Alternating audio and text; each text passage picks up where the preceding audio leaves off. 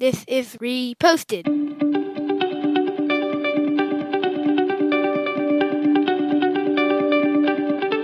Every morning, Larry and I dig into a quote or idea that has caught our eye. Our hope is that our chat inspires you to never stop thinking and possibly challenges you in a new way.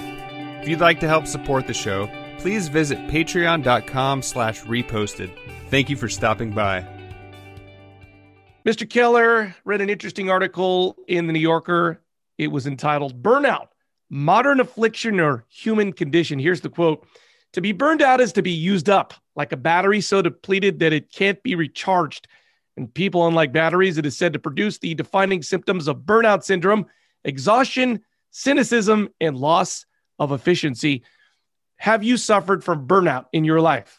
I have suffered from burnout, physical and mental. I think this is I did yesterday physically. I was doing a lot of work around the house, getting ready for some construction to happen today, and I had to do a lot of manual labor. By the end of the day, I was physically and mentally burned out. But I think that's interesting, modern affliction or human condition, because I think the modern affliction might be people are mentally burned out but aren't willing to admit it because there's not a direct cause and effect like running a marathon or something like that. Are you tired? I am not tired now, but I have definitely been burned out. It was about 5 years ago. We had 3 kids in 3 different schools. So we were driving all around the city. I was working 2 jobs. So I was working Monday through Friday and was also working on the weekend.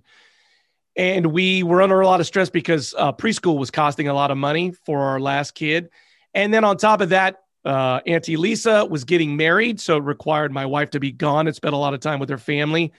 I was toasted. I think my initial reaction to say is burnout is stupid, but I look back on that time in my life, burnout is real. If you are running the candle at both ends, you will be exhausted. You will have plenty of cynicism and you'll have a loss of efficiency. I just got married and we didn't spend that much time with family. So what is that about?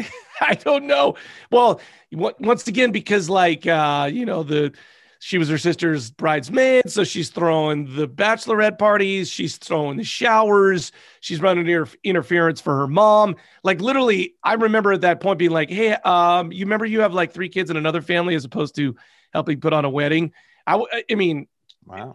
Some of it was irrational, but a lot of it was just couldn't do anymore. She sounds like a crazy time. You said you used to think it was stupid. I used to think that panic attacks were just in your mind until I had a panic attack in college. And I was like, oh, this is real messed up. I had put off studying for a test. I had just run a half marathon and I got home and I was like, all right, it's time to study. And I felt a migraine coming on and then I had a full on panic attack. Like my heart was racing. I started losing feeling in my extremities, called the ambulance, went to the hospital, and like I didn't feel normal for about 2 weeks.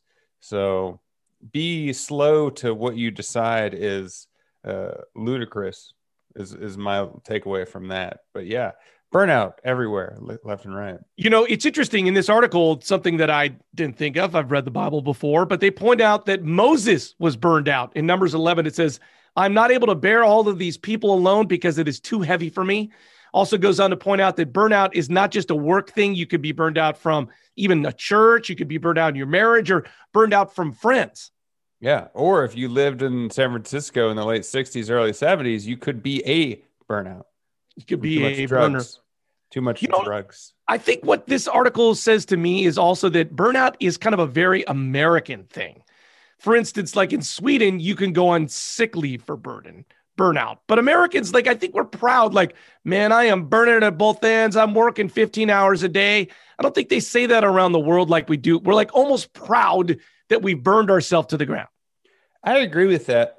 I've never worked professionally in any other place than California, but I feel like maybe in the middle of the country, people are less braggadocious about how they work. I mean, New York, I feel like is number one for bragging about how much you work, and work-life balance has recently in the past 20 years come into the conversation. So we're becoming more aware of it, but I think you're right that it is a very, I want to say Western, but like you said, the Scandinavian countries have different ways. I mean, people have mental health days, but I guess I don't know what. Yeah, I think. I think efficiency is the one key that I'd like to focus on a little bit because, when you work so hard at something, you need to step away for your efficiency to ramp back up. There's all these statistics out there about how hard you work as opposed to actually efficiently working. And if you work too much, you're actually hurting yourself from trying to get what you need to get done. Yeah, I mean, like I said yesterday, I was doing that construction, and towards the end of the day, I was doing simple math calculations for doing the fractions of trying to frame something in, and I just couldn't do basic math anymore. And it's like I can physically move around and be awake, but you have diminishing returns on how hard you work. So yeah, saying I'm going to work all day isn't necessarily going to be the best way to be able to get something done. Taking a nap or taking a break is sometimes better than working. Yeah, because sort of reset your brain. You get a chance to actually sleep and then your brain can work again? Or is it that you get a little perspective of what you've been doing? I think it's more of you get sleep and restorative properties from taking a break than it is resetting your perspective. Sometimes that's it too.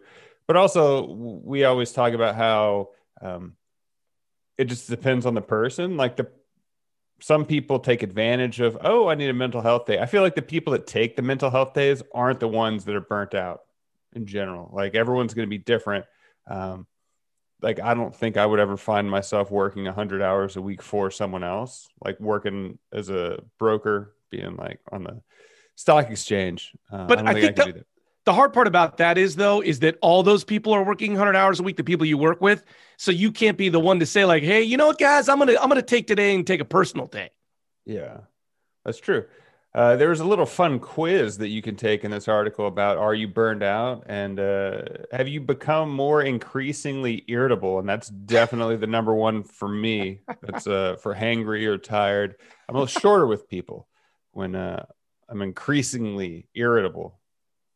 Thank you for bringing hangry in today, because I feel like that's a factor. Just maybe you're a little maybe you don't have burnout. You're just hangry. Yeah, maybe I am hangry. But it's strange because I don't get it until the afternoon because I do intermittent fasting. I eat my dinner at 7. I don't eat again till noon at the earliest. And I don't feel hangry then.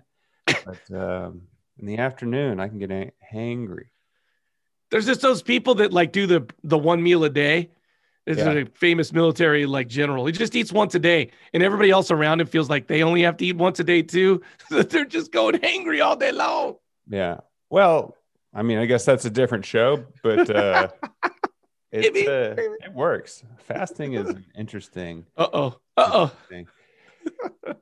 I feel burnt out. Yeah, I'm exhausted. If you want to share this show with someone, please do that. They can find us at Reposted Podcast on Facebook, Twitter, Instagram. I'm Andrew Keller for the Tokyo Drift, saying thanks for stopping by.